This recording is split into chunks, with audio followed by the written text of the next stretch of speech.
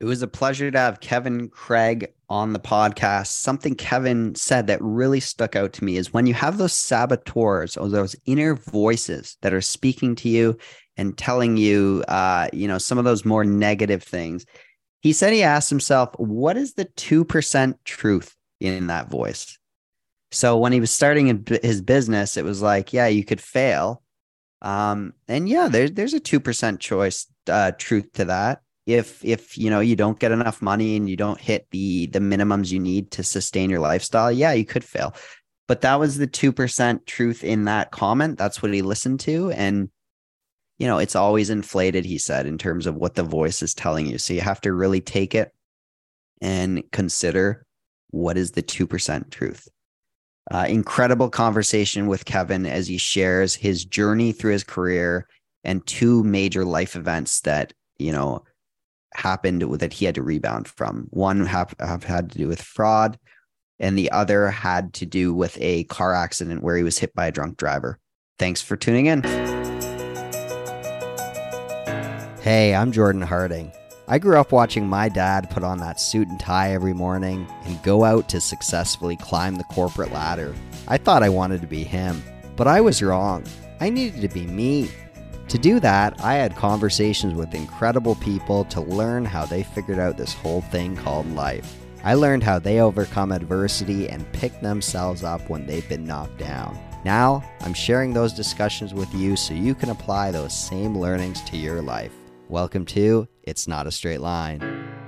So today on It's Not a Straight Line, we have Kevin Craig. Kevin, I hear you're known for your cheekiness combined with your fierce courage and engaging personality, which allows your coaching clients to hit that next level. Your company has been awarded Best Executive Coaching Company Middle East for multiple years in a row. You also were recently named in a list of Best 100 Global Coaching Leaders. You're a master certified coach, a certified high performance coach, and a professional certified kinesiopractic. You're an author. I also hear, like, in the winter, you like to go camping bohemian style. Scuba diving is a big thing in the summer. Kevin Craig, welcome to the podcast. Thank you, Jordan. Thank you for the invitation. Good to be here. So, Kevin, how did your career all start? You're from the UK, I believe. You live in Bahrain. You worked in corporate for about a decade. How do you explain that time in your life? So let me start chronologically. Maybe that will work. So I was born in the UK and actually grew up in Muscat when I was younger. So I had exposure to the Middle East culture and the lifestyle here at an early age. Went back to the UK for my formal education, and to be honest, I left school and I wasn't the sharpest knife in the drawer. I didn't like exams. I'm also slightly dyslexic as well. So, and I was bullied at school. So by the time I'd kind of finished school and studying, I was done with it. I wanted to get out into the world and earn some money.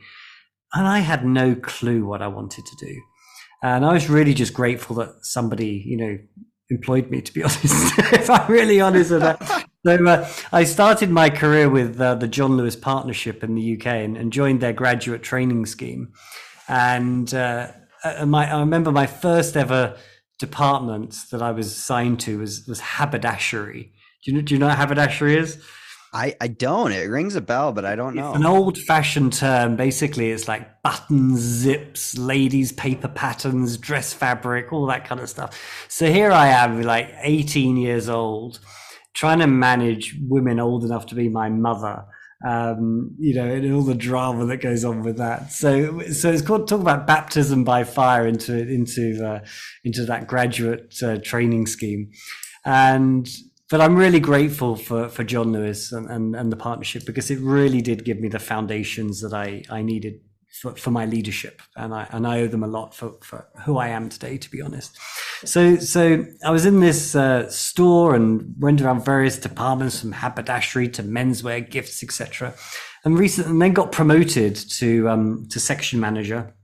Ended up moving stores to take care of my grandfather as well, who's sadly very ill. And so that career lasted in retail probably about 6 years. And as I was in retail, I took up a hobby of scuba diving. Okay. And so I learned to scuba dive and became a scuba diving instructor during that time. And then my grandfather passed away, and it really got me to like look at my life and go, well, why am I here doing this job in this geographical location? Because part of it was to be of service to him, and I couldn't really, come up with a justification there. So I decided to go into scuba diving full time, and quickly realized that whilst I love scuba diving as a hobby, it's when you turn it into your sole source of income, it kind of loses its passion in a way, loses its spark. Okay. And I'm not the roughy tufty kind of guy of lifting tanks, and quickly realized that I really don't like diving in cold water. And so I kind of engineered it that I would do all the pool stuff and take people out on holidays to Sharm el-Sheikh and Dahab and Hurghada in Egypt to finish off their scuba dive, which was actually great. So it's kind of travel guide, scuba diving instructor, and it kind of felt like I was regressing in some way into my, a lot of people take a year out after college or uni before work. So it kind of felt like I'd regressed back to that year out, but was kind of being paid for it at the same time. And loved it, but at the same time realized that wasn't really a solid future for me there. And one of the people I was training to be a dive master, she was poached to set up a call center in India at the time. And this was in the late 2000s, the late 1990s. And like most, so your IT people that are listening are probably going to hate me now. A lot of IT people, shall we say, with a caveat, are really good with ones and zeros and making, networks connected, but they're not that great with the human side of things. And this lady was really self-aware. He said, Kevin, I'll make the call center technically work, but I need you to make it humanly work. So I was like, okay, that's the deal, because I had no technical skills whatsoever. So in 1999, I went out with her to set up this call center in Delhi, basically from scratch, and that was a year's contract to establish this call center and get it up to speed. And I had a fantastic time. I mean, it was a cultural baptism by fire to live and work in India during that time, and I loved the uniqueness. I love the cultural diversity. I love the experiences that I was getting, and I felt like I was learning and growing, not only in a corporate sense, but also in a personal experience sense as well. To cut a long story short, that contract came to an end, and I returned to the UK, and I was bored, if I'm really honest with you. You were bored in the UK. Yeah, I got a great job with Siemens Communications, traveling around the UK. But the UK for me was just boring, having had that wonderful experience, outside the UK. I was on a good salary, but it just wasn't doing it for me.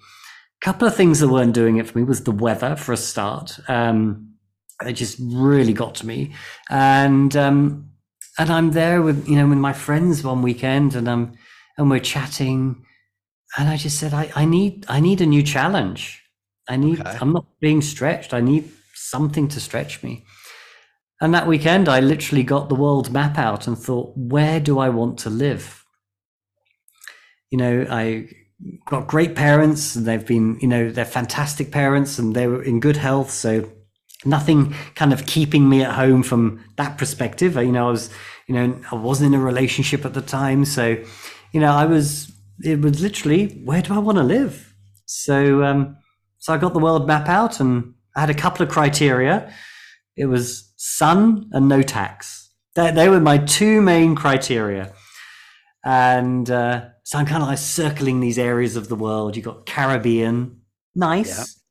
Great place, been there a few times, but a bit Sleepyville to kind of work, Got Asia, great. Yeah, lived there, done that stint in India, but my stomach really said no to that one. And so then I got the Middle East, which is where I grew up when I was younger. So it's like, that gets a big circle. And then the following weekend, I'm looking in the Sunday newspapers in the UK, and I see two jobs, and I apply for both jobs, and I get both jobs. Wow. So now I'm torn between, do I take this one in Dubai or do I take this one in Saudi Arabia? Okay. So I'm torn between the two. One was a sales job, and one was kind of like a learning and development role. Yes. And so I decided to take the one in Saudi. Okay. Because and most people say, go to Dubai, it's up and coming, go to Dubai. But I thought, I can go to Dubai anytime. But at that time, you couldn't get into Saudi. Saudi was a bit smoke and mirrors at the time. And so that really appealed to me. So I took the job and went to Saudi. 6 weeks later, I'm on a plane, arriving in Bahrain to then go over the causeway into Saudi Arabia. And then Kevin, what motivated you to kind of get into coaching, into that next phase of your career? Yeah, great question. So this job in Saudi Arabia's work was all about learning and development for this global organization based in Saudi as well.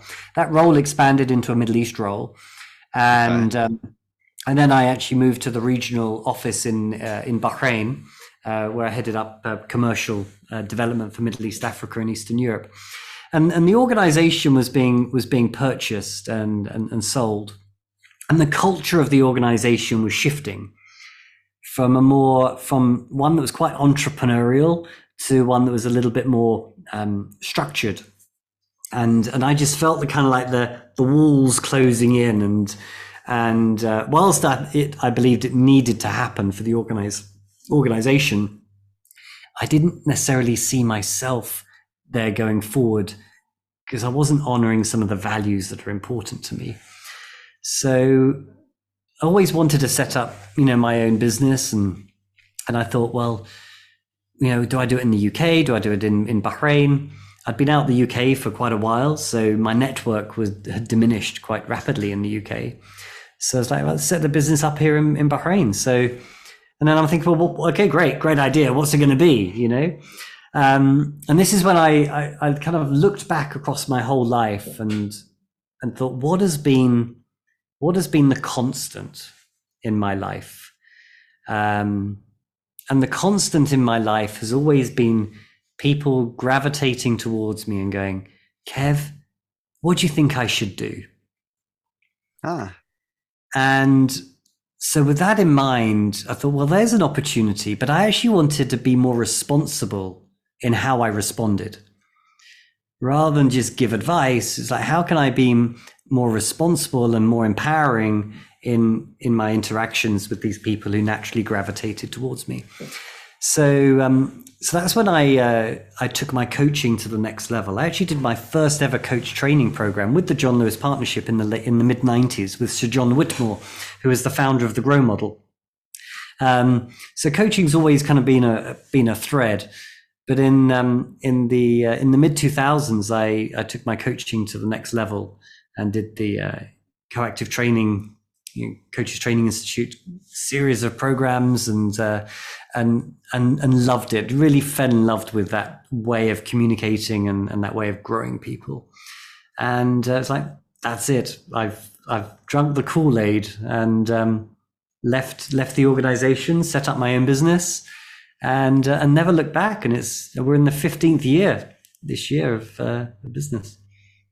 So what was that like? Someone from the UK who's been in corporate, you've been to India, you've traveled a fair bit all over the world, and now all of a sudden you're setting up a business in Bahrain. Yeah. Like, what was the feeling there? Are you cool you must be fine with making decisions like that and just jumping into the cold water. It was. And it felt like a metaphor for that is like, it felt like I was jumping out of a plane without a parachute, just like, let's see what happens, it was kind of like a now or never moment. And what's the worst that could happen? If it fails, I just go and find another job. Well, what's the big deal? So let's stick on that for a minute, because a lot of people listening might be like, well, the worst that could happen is you lose a lot of money. There's things that could happen. Right. That And there's didn't. always going to be the what ifs. I mean, if I listened to all those what if voices in my head, I probably wouldn't get out of bed every day. Um, and so one thing my grandfather said to me from very early age, he said, Kevin, whatever you do, always have 6 months' salary in your bank account. Hmm. So that was always my financial buffer. So I had 6 months. I had 6 months to suck it and see, and to see how it went. If not, I can get a job. I'm not Exactly. unemployed, right? That's true. And don't know where that job would be, but I'll get another job. So that was really the attitude that I took. It's like, I didn't have a plan B. The plan B was, get another job, but that was as far as it went. The plan A was set up my own business and make it a success, because that's what I wanted. You talked about the voices in your head, and I know Yeah. when I was getting to know you through Coactive, Yeah. the saboteur. How do you deal with those voices in your head as you're starting this business in Bahrain? So I mean, I do listen to them, because they actually, I think it's a bit irresponsible to just say, oh, they're a bunch of nonsense. 100% of whatever they say is rubbish. So I do hear them, but how much I act upon them is a different story. So I listen to what they're saying, and here's what I ask myself. I ask myself, what is the 2% truth in that voice? What is the 2% truth of what that voice is saying to me? Not the 100%, because then it's naturally inflated. What's the 2%? Huh. That's such an interesting way to look at it. I've never thought Yeah. about it like that. So Kevin, the 2%, so you'll fail. Okay, what's the 2% I'll fail? Yeah, I will fail if I don't get any business. What's the minimum amount of business I need so I don't fail? That's all I had to get. All I had to get was the minimum amount of business to pay for my rent, pay for my food, and that was the minimum I needed every month. And I grew it from there. and how quickly did you kind of get to your minimum? Do you remember? I think by week 6 I was at my minimum, but my minimum was very low. I mean, I cut all my expenses. I pulled back my lifestyle to the bare bone.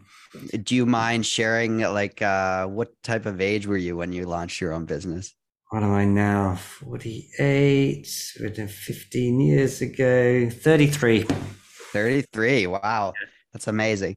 And Kevin, I also believe, it's not a straight line. It's about the ups and downs in life and how you Yeah. rebound. Yeah. There was a time I think you mentioned where you may have been caught up in some type of fraud that happened and gone into debt. Do you mind sharing Yeah, about sure. that So, story? so this was probably about 3 years after starting the business. It really grew. We'd won some really good contracts. I was making some good money, much more than I was ever making in corporate. Um, and I started investing. I did the stupid thing of borrowing to invest and getting friends involved and seducing them into investing with me, and got myself into trouble. Well, I mean, the fundamentals of it wasn't, unbeknown to me, I wasn't actually investing. I was being cheated because it was all shadow trading, but I didn't know that at the time.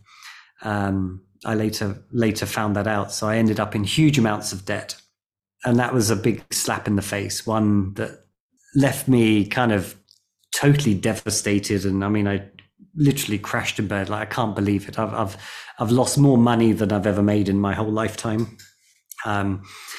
Where does this leave me? I'm in a foreign land, got no money. It's like those voices that you mentioned earlier, they were on steroids at this point with a megaphone. And it was really an opportunity to navigate this whole physical conundrum. Like, I was physically impacted. My lifestyle was impacted mentally, big time, emotionally. So mentally, physically, emotionally, I was in a hot mess. Okay. And I had to navigate my way out of that. And that was some tough times, really tough times. So if anyone else is facing a tough time, whether it's that or something else, do you remember some of the strategies you might have employed or some of the things you did to bring yourself? to where you are so today? I'm part of this group and have been for the last 15 years, part of an entrepreneurs organization, and we have something called forums in there. But if you're not part of a formal organization like EO or YPO, then for me it's about having those really close and trusted friends around me that aren't going to treat me like a victim. I don't want somebody to come and have a self-pity party with me. I can do that pretty well on my own. I want somebody who's going to champion me to what's possible, even if I don't believe in it myself, right? But they believe in me. Because when I'm in the darkest depths, I don't believe in myself, right? And so leaning into those people who do believe in me, it was a real savior in a way. And one of the structures, my hardest time was mornings. Mornings were my hardest time to get out of bed, shower, change, breakfast, and up and running for the day. So, I remember saying to this group, they said, Kev, what do you need? And I said, I need you to call me. I need you to call me every morning and make sure I'm up, dressed, fed, and showered. And what did they say? We got you. Oh, they said no. They said no. And I'm like looking at them and going, seriously? And they went, no, Kev, we're not going to call you. You're going to call us. Wow. And I thought, smart move. Because if they called me, the responsibility lied on them. But if I called them, the responsibility was back on me. So I love them for doing that. And then one of them turned around. So they put together a schedule. So I had one person every week that I would kind of check in with. And then one person said, and Kev, what time are you going to call? And I went, 9 o'clock. I'll call you by 9 o'clock. And they said, okay, great. And what happens if we don't get the call? I went, good question. And then somebody else said, we'll call the police because something must be wrong. And I went, deal. Wow. The police being called. I'm in a foreign country. No. Yeah. That was the biggest thing that got me up and out of bed and motivated in the morning. Did you even do that on weekends? Every day. Every day. Wow. That was my structure. That's incredible. You're very fortunate to find such a trusted group. Yeah. Grateful. Truly grateful. Because, at this time it wasn't something that I didn't feel I could lean into my parents too heavily because, I was in more debt than they'd ever earned in their combined lifetime. They just retired. They didn't want to know about their son who's living halfway around the world, in huge financial doo-doo. It would have probably sent them to their grave. And I was really, my other friends who are not part of this forum group, if I share with them really what's going on, then there's just going to be a bunch of judgment or, advice telling. That's probably not going to be that helpful. And so, what I share with people was very limited. I'm going through some tough times right now. Financially, it's a bit tight. Cash flow is a bit challenging, right? That's about as much as that was the mask that I was wearing, right? Take the mask off. It's a hot mess behind the scenes that this group really knew about, and that I could really lean into them for their support. And you were doing the coaching practice at this time, right? To make the money. Yeah, well, that's the other thing. I mean, talk about, somebody walking their talk and, and having and feeling a bit of a, what's the word here? Not fraudster. What's the word? Like imposter syndrome? Imposter, that's it. Yeah, I mean, talk about imposter syndrome. Yeah. I mean, I'm totally, in the dregs of this barrel financially, and then trying to run a business to help people be the best they can. But what was there was actually a huge gift there because it got me to walk my talk. It got you to walk your talk, and it inspired me to, because it was the commitment that I made to my clients that also got me out of bed every day, that also drove me to raise the bar. And so, yeah, my clients didn't know what was going on behind the scenes for me, but I've got a huge gratitude for them for showing up as they did. And serving me in matters they don't realize. That's incredible. Thank you. I'm so grateful that you shared the story with myself and the listener. Thanks, Kevin. You also shared that you've been in a car accident before, and it left you in the hospital for about a month. And that's another example where you've had to be extremely resilient, and you could have really been down on like, why did this happen to me? True. It was a drunk driver that hit me, and it was a hit and run, and left me banged up pretty bad. 23 stitches in my head, fractured my skull, collarbone, shoulder blades, and I was banged up pretty bad. But I was still here. My car was a total write-off. Every piece of glass was shattered in the car. I didn't have a single glass cut in me. I fractured a few bones, and the only cut was in my hairline. You didn't even see it. So it got me on a deeper spiritual journey, because at the time of the accident, I actually felt like I crossed and came back. I saw this incredible white light and just heard this as my car is hitting a palm tree and then rolling. I just heard this voice of, now is not your time. And wow. I've got goosebumps as I share with you now. Now is not your time. I remember those words vividly. And the car lands on four wheels, battered and bruised, and I kick the door open, and my hair is over my ear, de-scalped half my head, collarbone, collapsing my arm, and I just sat down by the rear view tires. I kicked my way out the car, and then help started to come from people who I had no idea, and I got taken to hospital and tests and everything. But there was one person who I remember. There were a Saudi gentleman, actually.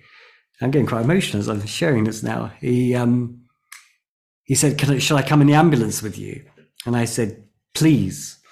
And I'm a first aider through scuba diving and everything like that. So I've got basic knowledge. I'm not a paramedic or anything, but I've got some basic knowledge. So I go in the ambulance, and they put an IV in, and I said to this Saudi guy, I said, "Your sole job is to keep me awake.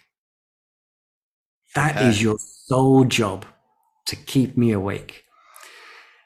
And so I'm in the ambulance. We're going along on the road, and then the paramedic says, "I'm going to lay you down." Now I've got a head injury, right? Doesn't take a rocket scientist that says you don't lay a head injury down, So I said, no, don't lay me down. I'm fine. He said, no, we'll lay you down. And as he started to pull back the bed, I remember I'm starting to faint and go unconscious. And I just grabbed the arm of this Saudi guy and said, "Keep me awake, sit me up." And I stayed awake until we got to the hospital, where I was in more professional care. Never did get an opportunity to say thank you to that guy, but he did good. He did incredibly well, and thank you. If, I'm sure he's out there listening somewhere. Kevin, where did that happen? Was that in Saudi Arabia, or was that in Bahrain? No, it was actually in Bahrain. Bahrain it happened, over one of the busiest highways in Bahrain. But there's a couple of other things that, as I'm laying in hospital recovering and reflecting, now I look back, it was really my ego that got me into that. I realized that my ego was needed a bit of check, and this spiritual journey that it put me on. It was one of forgiveness. I this guy who was drunk, he put me in hospital. I could have a lot of revenge and hatred towards this guy. But right now, and for many years, because I've done the work and let it go, I've actually got a lot to be thankful for him for, because he kind of was a catalyst to put me on the path that I'm on today. You know, it was a deeper spiritual journey. I wasn't particularly spiritual before I had the car accident. I mean, I had the label of Christianity, you know, went to churches for weddings and funerals, and that was about it, really. But it got me to search deeper for, you know, what's the reason I'm still alive? What's the reason I've been given a second chance? What's the reason I didn't have more injuries, you know? And so I was searching and searching, read the Torah, the Gita, the Bible, the Quran, you name it, I read it, and I was searching, and it was quite a journey, actually, a journey of searching towards something more meaningful. Was there, was that a near-death experience for you? Were you scared of that? Yeah. No, I'm not scared of death. When my number's up, my number's up. So I'm not scared of death. But I believe it was that near-death experience. Yeah. And through some of the work, like what's some of the work that you had to do? Like, do you mind sharing? Like, was it some therapy? Was it you were searching for things spiritually yourself? I think it was searching for things spiritual. I mean, I never did go to therapy for any of, whether it be the fraud or the car accident, never did go to therapy. And it's just not my thing. But I think it was a deeper spiritual connection. Like, why am I here? Why have I been born in this time, date, location? Why am I even out of my own country? Do you know what I mean? What's the purpose? And that was the deeper search. Yeah. What is the purpose you came up with? Or what is the purpose you have today? So I got a couple of purposes. One is a purpose for me purposely, purpose, me, myself. And then the other one is an external purpose. So my external purpose is to raise the consciousness of leadership. Yes. Yeah. That's my external purpose, to raise the consciousness of leadership. My internal purpose is to hand my soul back in its best possible condition. And my soul back in its best possible condition. Yeah. What does that mean for you? It means hand my soul back in a way that will be more. So I've done the purification, I've done the work, I've done the growth, I've done the letting go, I've done the acquiring of knowledge, so that I can hand it back to be of greater service to whoever wants to go next. Yeah, that's incredible. I love both of those, and thank you for sharing. Kevin, your career, from corporate scuba diving to coaching, and then these two major life experiences. Yeah. Like, I think of those two life experiences and I'm like, I don't know how I would deal. And you've done that, and you're on the other side here smiling. But it's like what somebody once said to me, it's like, what was that metaphor? It's like you've been buried, you got this car accident, like so much stuff on top of you, you've been buried. And I remember a phrase years ago, somebody said to me, well, you can either choose to be buried or you can choose to be planted. You can choose to be buried or you can choose to be planted. And I chose to be planted. So that you would grow into something, you would bloom. Yeah. Wow. Was it hard at times? Did you think like... Oh, big time. Yeah, I mean, I'm not going to sit here and say it's all who's, and easy. No, it's tough at times, to stay connected to where it is I want to go and the vision I have for myself. And, life is all too ready to give you the slap here and there and bring you down a peg or two. Yeah, that's right. It's about that self-belief, having people around you, people around me who can pick me up and help pick me up when they can see that, I need it. And, my friends are incredibly important to me. I'm an only child, so my friends are my family, and I choose wisely who my friends are. That's so important. Yeah. Kevin, what about your business now? I know that you coach some incredible leaders and even part of the government there in Bahrain, I believe. Yeah. What are you up to now, and what's your focus? Yeah, so we do a lot of executive coaching with government entities and royal family members, senior business leaders around the whole Gulf and the GCC. So we're operating pretty high level. We do corporate facilitation of workshops, whether that be cultural transformation, team alignment. So we work with leadership teams to help them be in more powerful relationships, with one another. I'm not the expertise in what they do. They're the expertise in what they do, right? Where I bring and the team and I bring is we bring the skills to help them be more successful. And it's called Craig Consultants. What's the name of it? Yeah, that? that's the business name, Craig Consultants. That's what and so that's incredible, Kevin. I have 3 final zigzag questions I wanted to ask you because it's not a straight line. Kevin, what still drives you to get you out of bed every morning? To hand my soul back in its best ever condition. I love that. My purpose, and to raise the consciousness of leadership. Is there anything you would advise your 20 or 30-year-old self? Oh, yeah, buckle up and get ready for the ride. And then finally, is there a particular learning from your life that you keep top of mind regularly? Oh, okay. Let me just have a think on that one. Yeah, take your time. Yeah, I think the one thing for me is I aim to be better than I was yesterday. Okay. And that's it. Okay, yeah, I've got a destination I want to go to. And sometimes I set myself really challenging, goals, and it can seem quite daunting, right? Because it's so far, out there. But all I've got to make is that one step. I don't have to make the step. I have to make a step.